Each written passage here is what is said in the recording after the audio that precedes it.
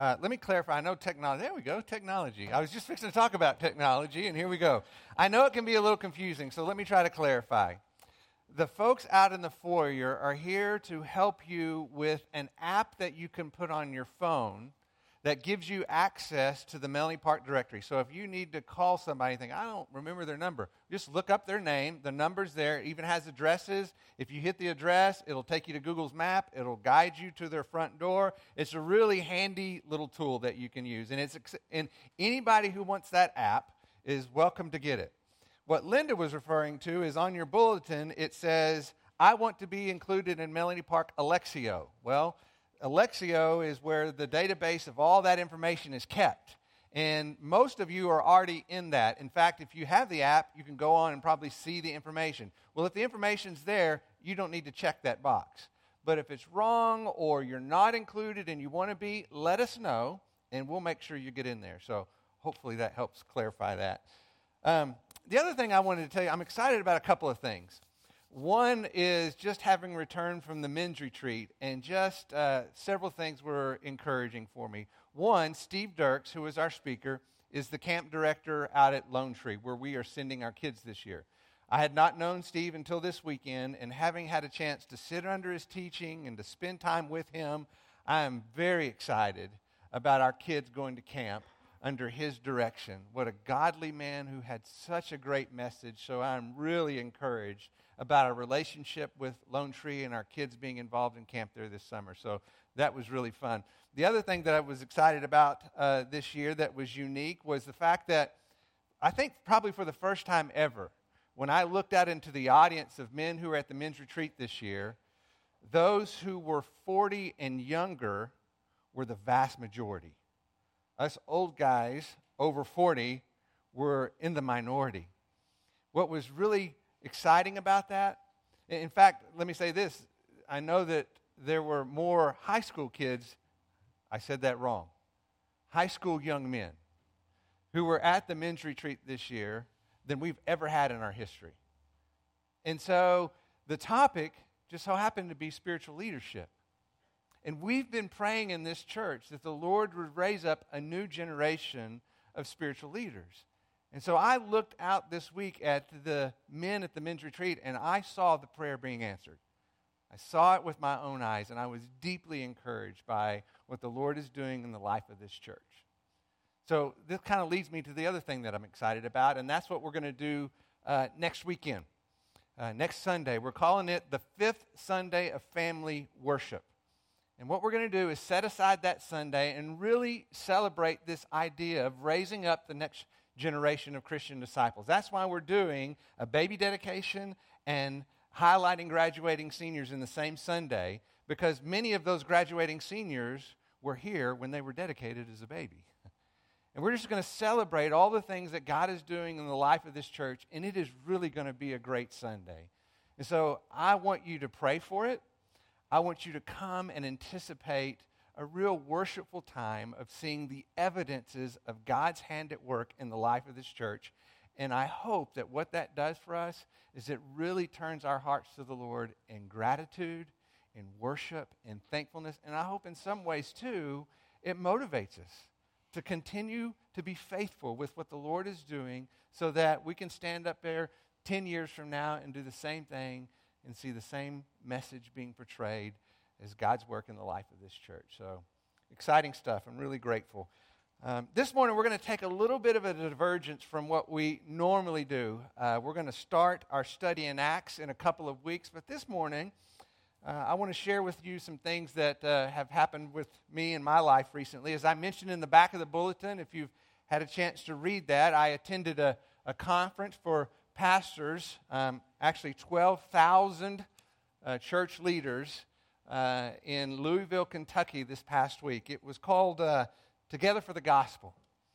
I went to this conference with my friend Dusty Thompson down the street at Redeemer Church, and then C.W. Faulkner, who is the pastor at First Baptist Wolford.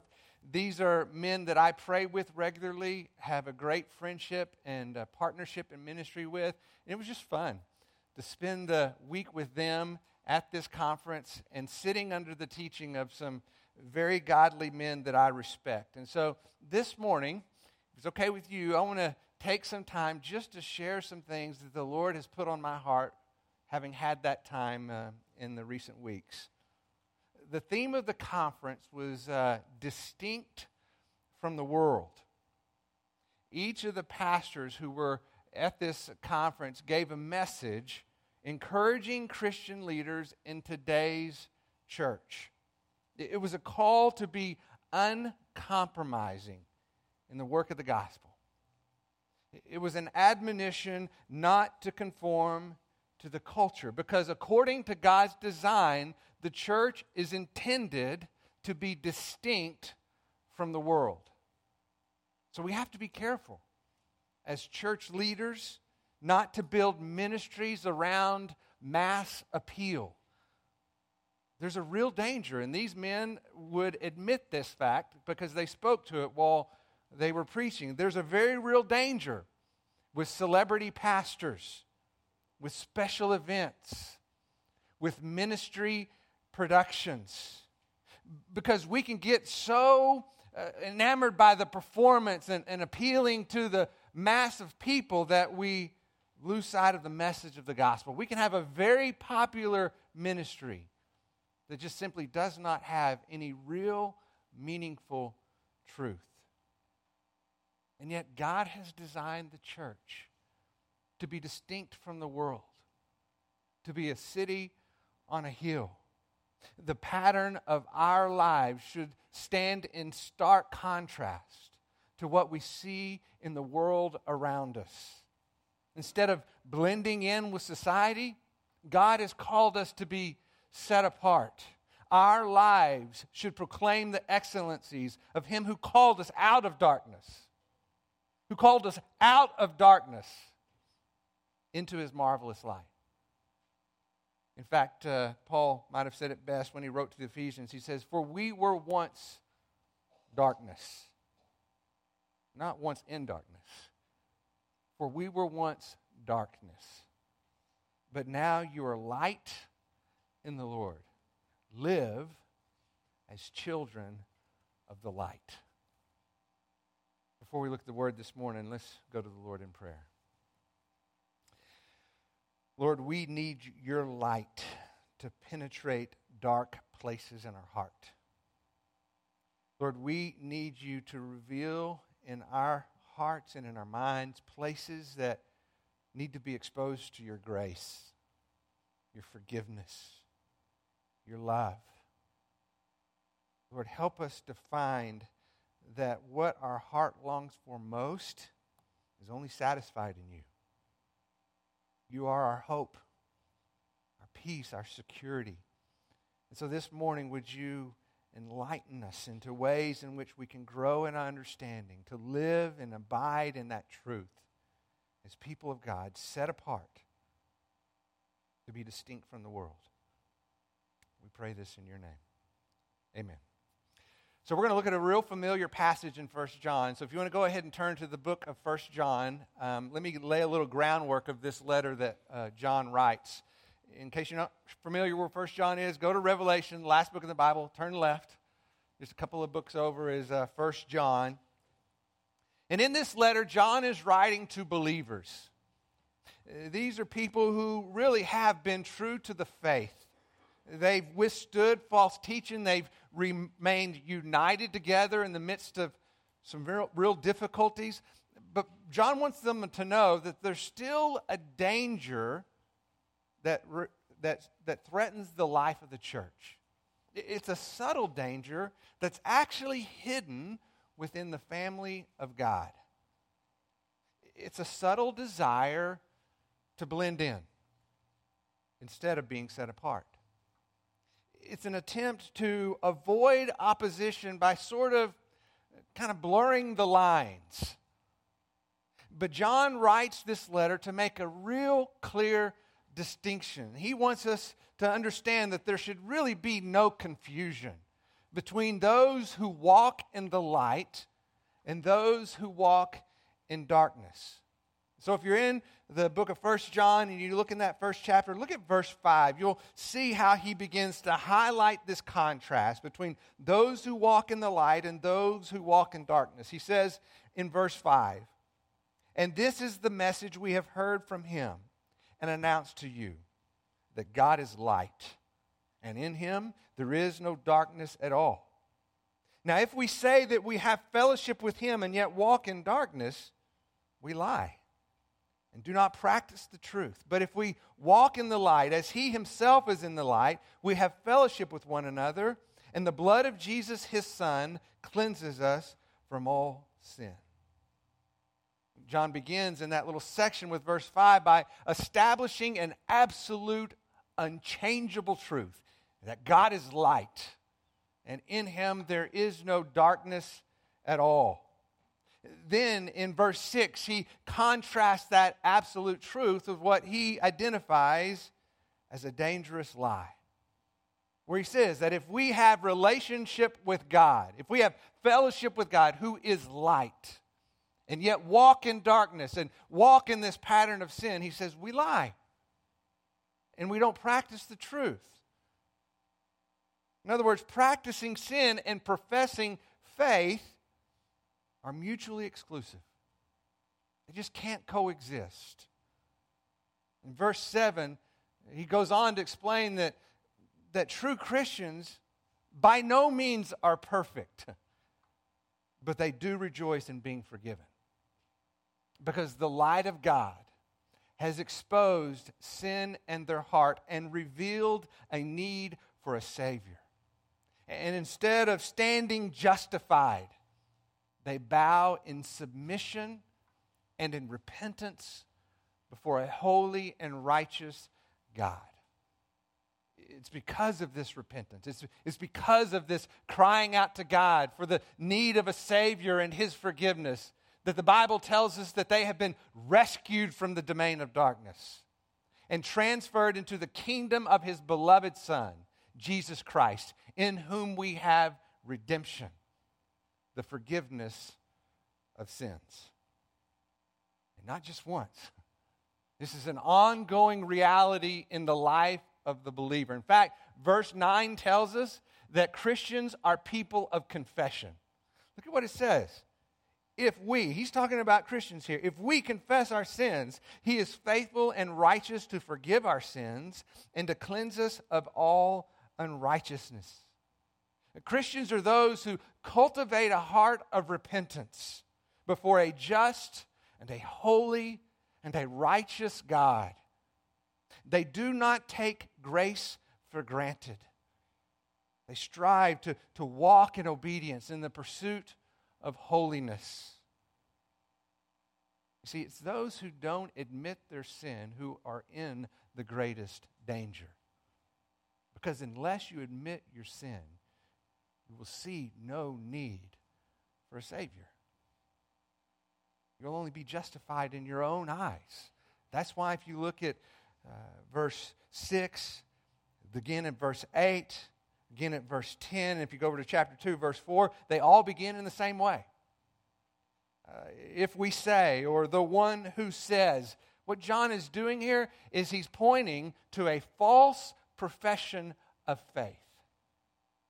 He's saying you cannot claim to know God and yet walk in unrepentant sin. James says it even more explicit. He says, everyone who chooses to be a friend of the world becomes an enemy to God. Now, that's the groundwork that John has laid in his letter. So let's look at our passage now in chapter 2, verse 15. In order to be distinct from the world, John tells his reader, and he tells us in verse 15, do not love the world, nor the things in the world. If anyone loves the world, the love of the Father is not in him. What I believe John is describing here is true in all of our lives, and it's what I will call a battle for allegiance.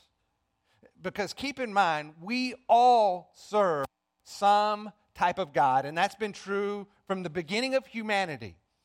Whether it's Muslim or Buddhist or Christian or atheist, it doesn't matter. We are all people of faith. The only difference between us is where we place our faith. We are all people of faith. So John is telling the church, don't put your faith in the world. He says, do not love the world, nor the things in the world. This is not where you will find the soul-satisfying happiness that only God can provide. Now, it's important to know when John talks about the world, what he's talking about here is an earthly system under Satan's control. In Colossians, I mentioned this verse a while ago, it's what he calls the domain of darkness. It's the same thing. It's the world. And when we live according to the world, our minds are polluted with unbelief. We follow the desires of our sinful nature. But those who have been rescued from that domain of darkness should walk differently. They should live as children of the light. And so John is calling the church not to have a divided allegiance. He's highlighting love in this context as a decision of devotion. It's what we hold in highest regard because of its importance and value in our life. Loving the world would be accepting its answer for where you find peace, where you find satisfaction, where you find security and hope. It's looking for what the promise of the world says is true. That's why a decision to follow Christ often puts us in opposition to the claims of the world. Now, we know that's true because that's precisely what Jesus told his disciples, right?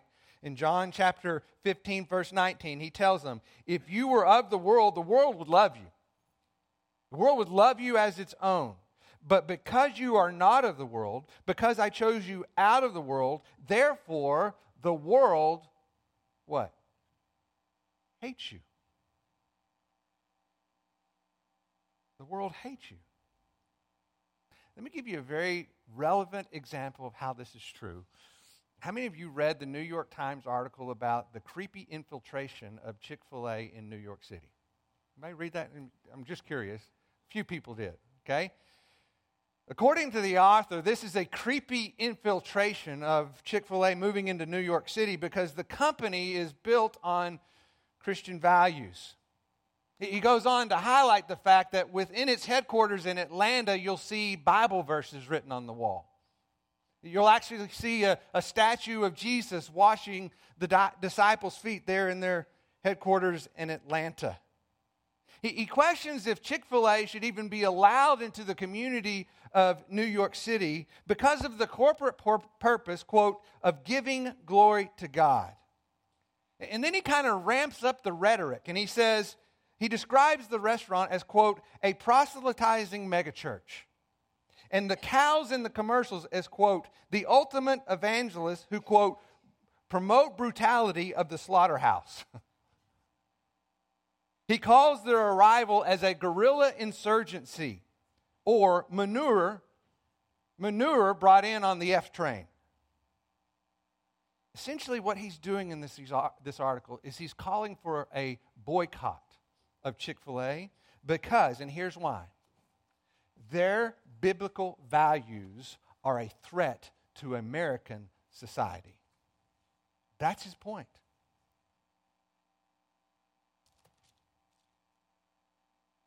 If you were of the world would love you as its own.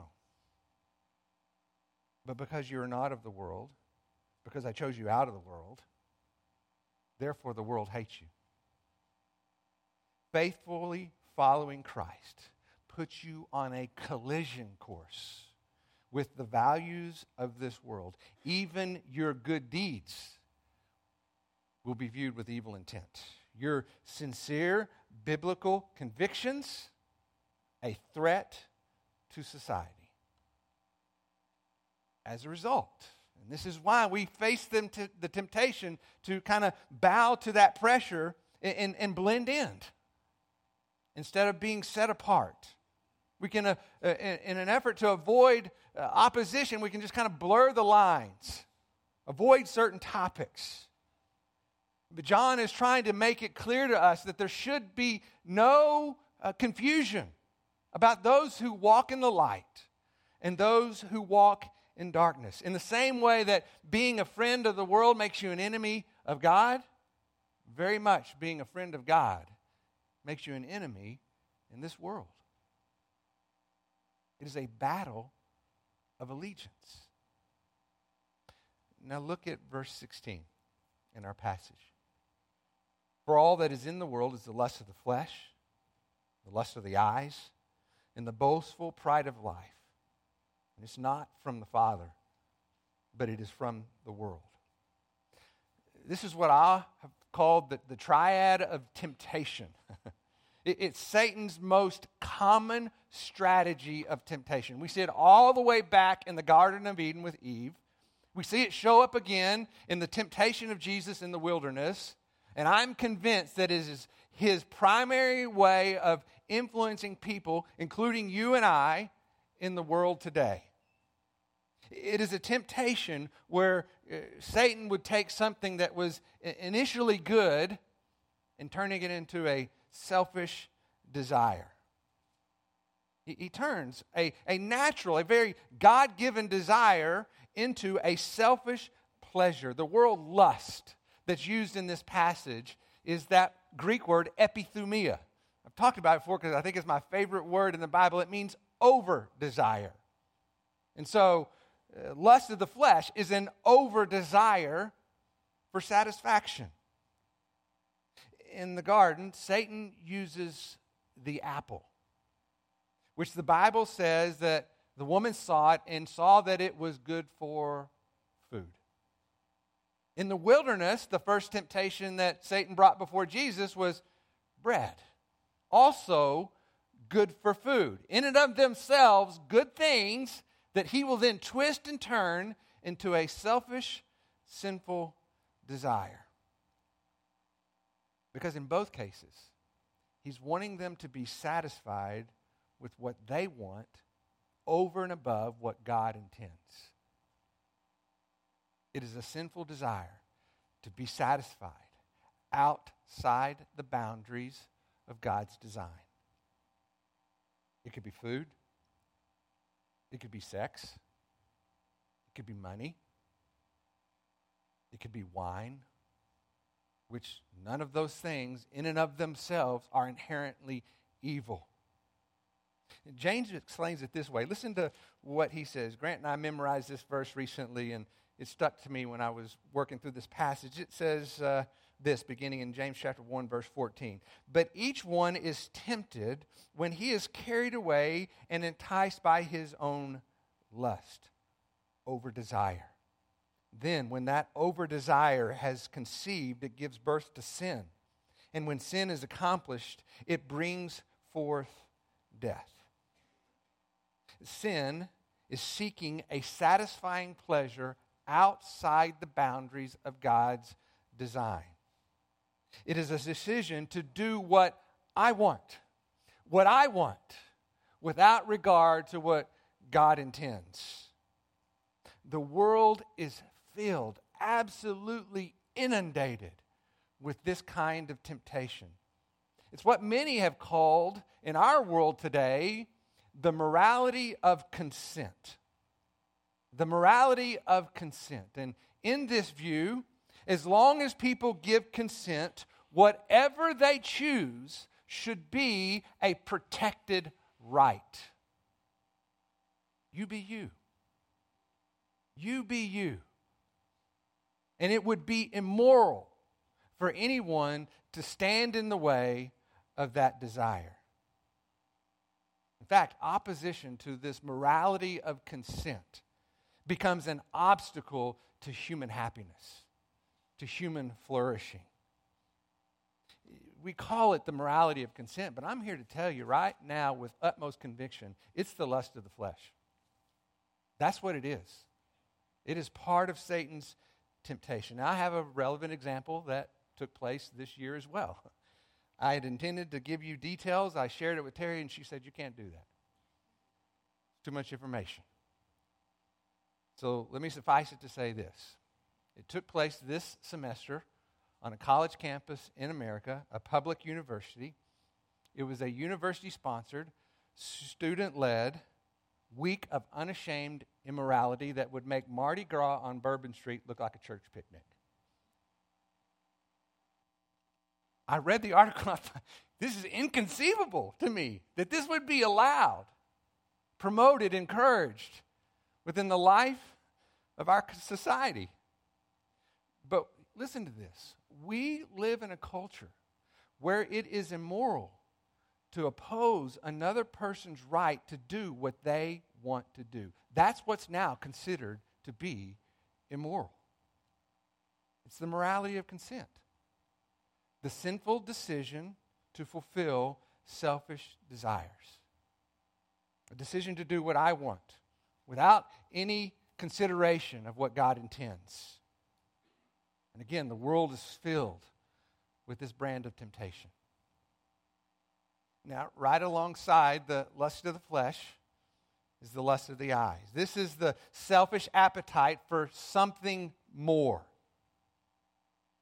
Not only, as we look at the scripture, not only did it say that the apple was good for food, it goes on to say it was a delight to the eyes. In that second temptation of Jesus, Satan took him to the highest pinnacle on top of the temple so that he could see the city around him. You see, this is Satan's attempt to tempt us with something more than what we already have. It's coveting something we see, something that we don't currently possess, something that we determine to be good for us, many times at the expense of someone else around us. Let me give you an example of what this might look like today, and it's not quite as obvious as a week of immorality, but I think this is just as evident, and unfortunately, I think it's evident in every church I've ever known in the modern era, including our own. It's what I'll call a religious preference. For most people, this is how they choose a church, based on religious preferences. Things like, do I like the pastor? Do I like the way he dresses? Is he relevant? Is he entertaining? Probably the biggest one in our world today is the music. Do I like the music? Is it upbeat? Is it the music I prefer? Does it help me worship? Do I like the student ministry? Do my kids have fun? Do they enjoy themselves? For most people, this is how we choose a church. In churches today, I think in many ways, ours being no exception, we can end up creating a ministry based on people's preferences. In fact, many times, the more narrow we make those preferences, the more successful the church will be.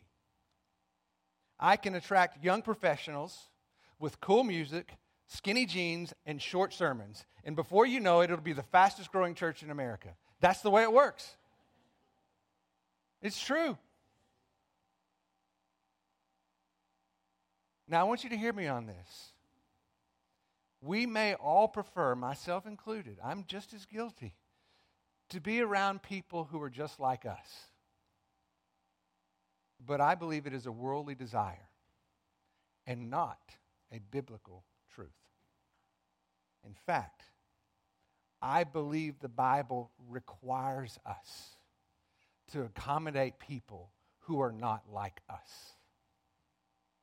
I believe that's true Christian love. To consider the needs of someone else as more important than our own. That's accommodating the preferences of someone else that are different than mine.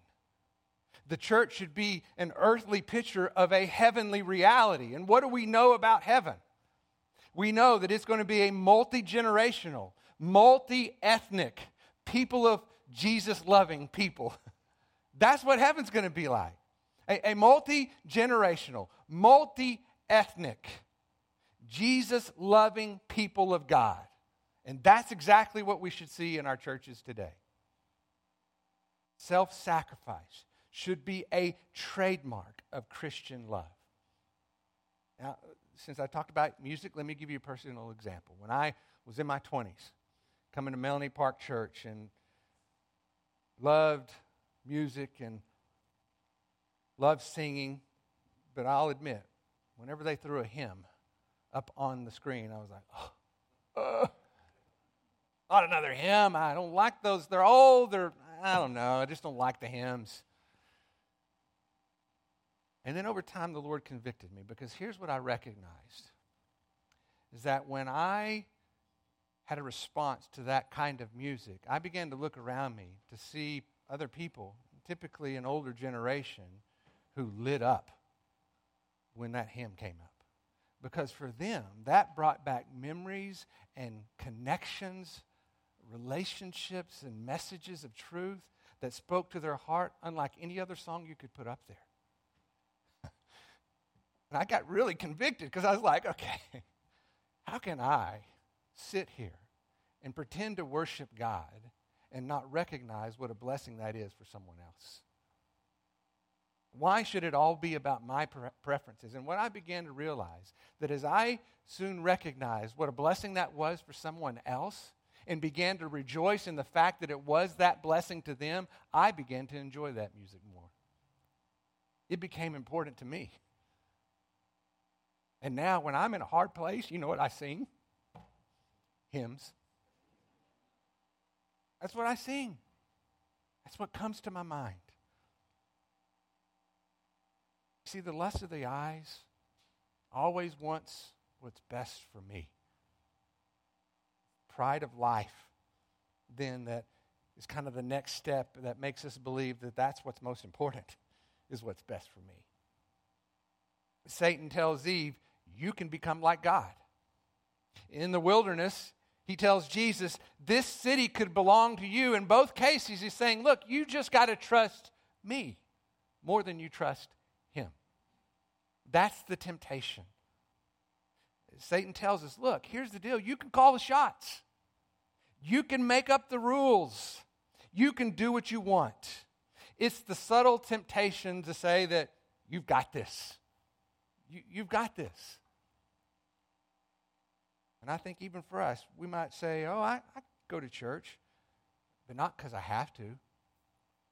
Because quite frankly, I can choose not to go when I don't want to. It's the world we live in. The Christian faith becomes an add-on to my personal pursuits. It's a means to an end, either for me and sometimes even for our kids. The pride of life is ultimately making an idol of what we do, of who we are, in the eyes of the world around us. It's the priority of personal pursuits over a life of sacrifice. It's looking for God and His blessing on what I want to do. You see how this triad of temptation develops? It begins with Satan's effort to take an inherently good thing and turn it into a selfish desire.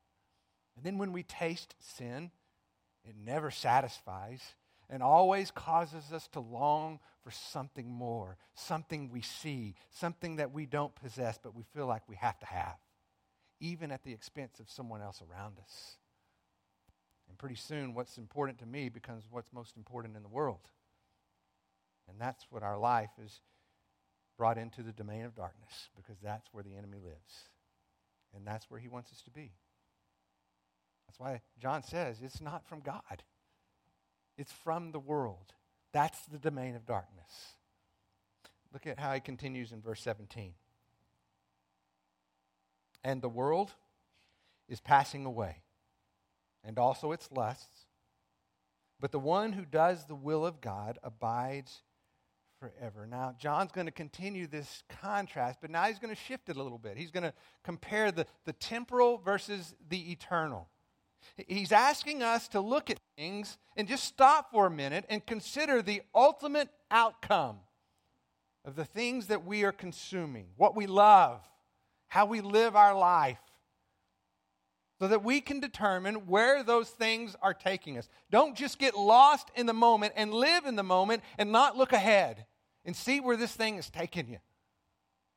Take a moment to see where it's going and where it's leading you. Because here's the reality. The workaholic will eternally be unfulfilled. The greedy will eternally be unsatisfied. The proud will be eternally disappointed. But the one who does the will of God will abide forever. And that word abide is key here. Jesus said, abide in me, and I in you. You will bear much fruit. He says, abide in my love. Abide in my teaching. Jesus is really calling us to walk in the light, to walk in fellowship with God, who is light, based on the forgiveness that is found through faith in Christ alone, both now and for all eternity.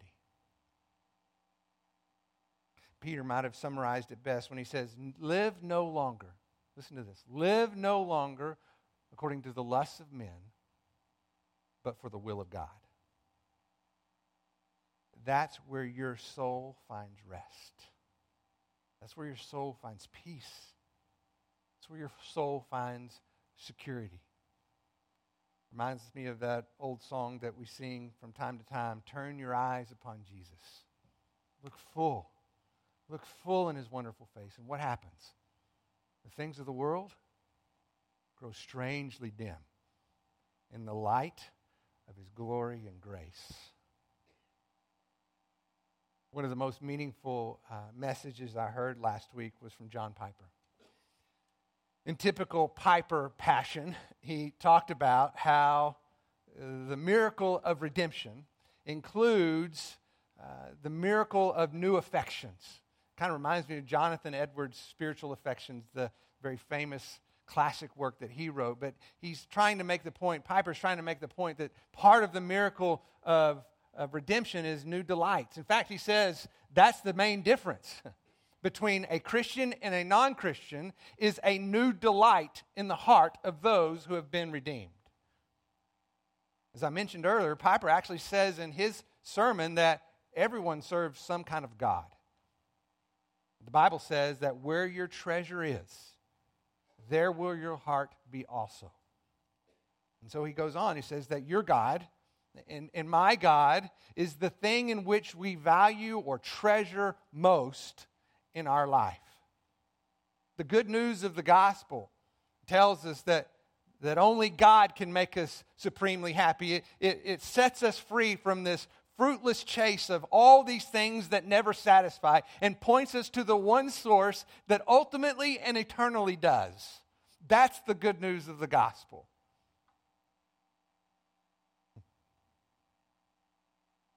You see, the Bible says that in his presence is fullness of joy, that at his right hand are pleasures forevermore. Piper makes this very bold claim. Listen to what he says. He says, if the gospel of Jesus Christ only brought us forgiveness, if the gospel of Jesus Christ only brought us justification, if the gospel of Jesus Christ only brought us escape from hell, but did not bring us into the soul-satisfying presence of God, it would not be good news. But it does. And so it is. In his presence is fullness of joy. At his right hand are pleasures forevermore.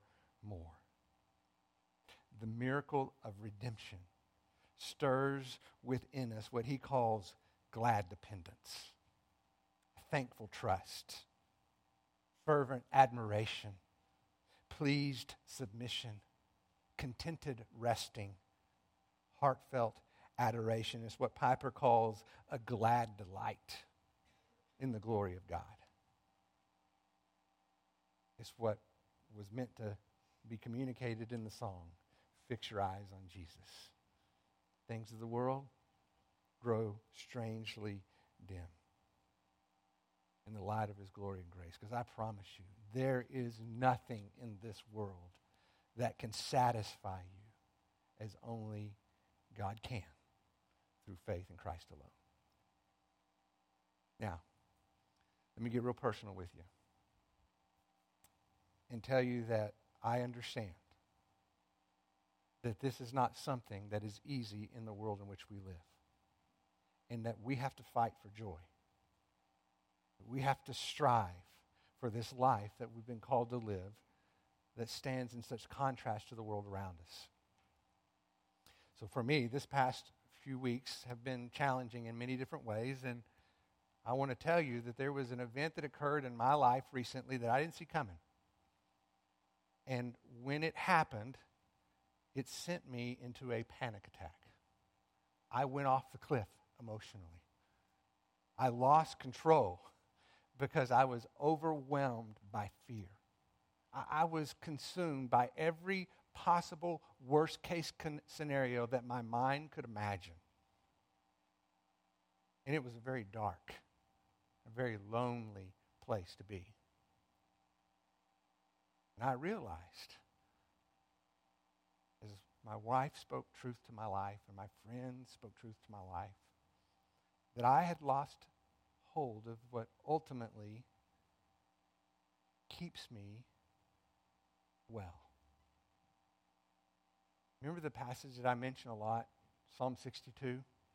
You alone are my rock and my salvation, my stronghold. In you I will not be greatly shaken. I was greatly shaken. It's because I let go of the anchor of my soul. And I was reminded of how important it is for us to fix our eyes on Jesus. So that when those things come that we don't see, we are holding firmly to the only thing that will see us through. Fix your eyes on Jesus. So let me encourage you as we think about what is happening in the world around us to not be overwhelmed by fear, but actually rejoice in the hope of salvation through faith in Christ alone. To rejoice in the new desires that are in our heart because of the miracle of redemption. A desire that helps us in those moments of despair to remember He alone is my rock and my salvation. Don't let go. Hang on. Trust in Him, and He will see you through. Not just now, but that is a promise for eternity. So don't just live for the moment. Look at where it's leading you. And when you look at Jesus, you see that He's leading you to eternal life, where ultimately everything is fulfilled, just as He said it would be. Let's pray together.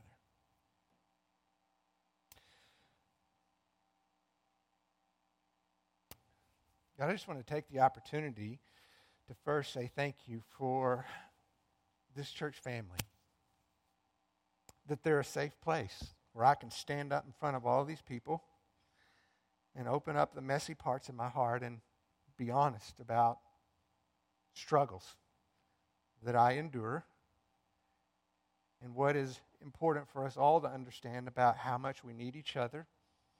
We need the truth of your word. We need the work of your Spirit. We need to fight for joy. Lord, help us to see what you've written through John and realize that, look, as long as we are on this earth, we will not be loved by this world. And in fact, as bad as things might get, the more the world turns into a sinful place, the more it will oppose the morality of what it means to follow Christ.